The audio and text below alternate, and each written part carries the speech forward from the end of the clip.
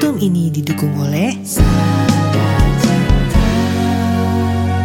Gerakan Islam Cinta. Yuk kita baca niatnya dulu yuk. Yuk, ikutin ibu ya. Nawaitu Ramadan an adai fardi syahri Ramadani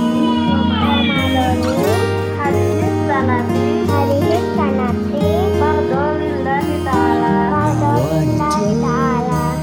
sama ghabin an adai fardi syahri Ramadani hadis sanati.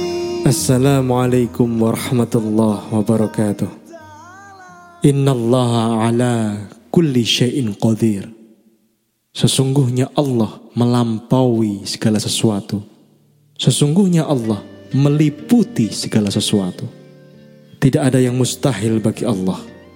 Segala sesuatu bagi Allah adalah niscaya, mutlak. Tidak terbantahkan, tidak pula ada keraguan di dalamnya. Jika Allah bersabda kun, maka fayakun. Sekali Allah berfirman jadi, maka terjadilah kenyataan itu. Dalam Al-Quran surat Yasin ayat 82, Allah mengukuhkan, sesungguhnya keadaannya adalah apabila dia menghendaki sesuatu, maka dia hanyalah berkata jadilah, maka terjadilah.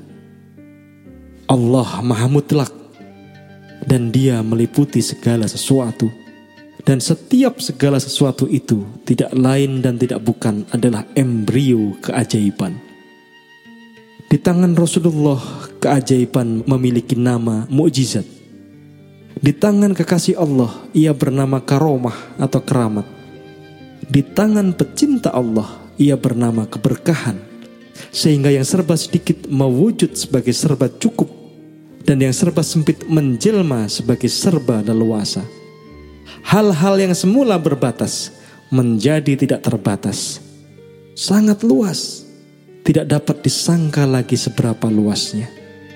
Jika kebanyakan manusia hidup di dalam lingkar sangkaan, maka para Rasulullah, para kekasih Allah, para pecinta Allah hidup di luar lingkar sangkaan. Menjadi mafhum jika kemudian mereka memperoleh rahmat dari Allah, dari wilayah-wilayah yang tidak disangka-sangka. Sebesar-besar lingkar sangkaan, masih lebih besar yang di luar lingkar sangkaan itu.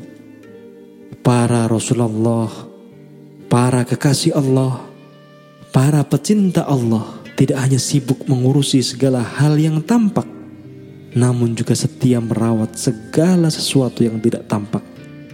Tidak hanya berbuat hal-hal yang besar, namun juga teliti kepada hal-hal yang kecil, yang detail, yang dianggap oleh sebagian besar manusia sebagai hal yang remeh-temeh.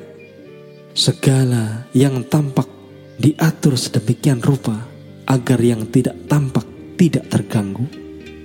Yang tampak ini adalah isi, sedangkan yang tidak tampak adalah kosong, suwung.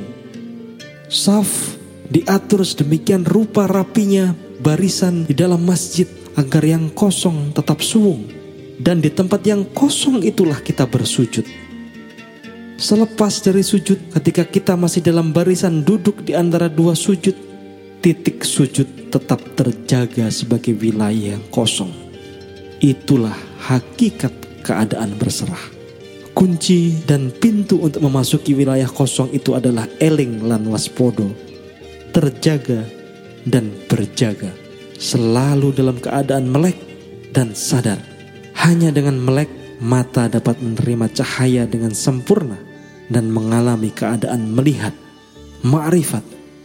Hanya dengan sadar, mata dapat fokus melihat detail, dan Tuhan ada di dalam detail, di dalam setiap rinci yang sempurna.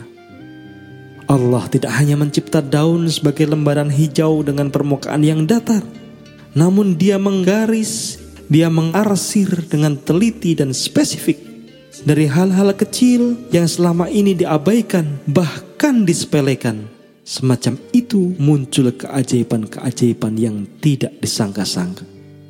Mewujud keniscayaan sunatullah yang sangat indah bernama Mahakarya. Dan siapa tahu ajaiban itu adalah hatimu yang lembut dan baik hati. Siapa tahu setiap kita adalah Mahakarya Tuhan. Maka janganlah berburuk sangka. Peliharalah hatimu untuk senantiasa lembut, untuk senantiasa engkau ajak melakukan perbuatan baik. Wassalamualaikum warahmatullahi wabarakatuh. Hanya untukmu semata nawaitu sama khadir anadai fardhi sahri Ramadhani adi sanati fardhu lillahi ta'ala. Bismillahirrahmanirrahim. Marhaban ya Ramadan, marhaban.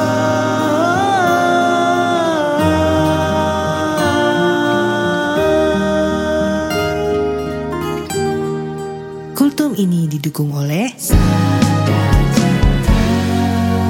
Gerakan Islam Cinta.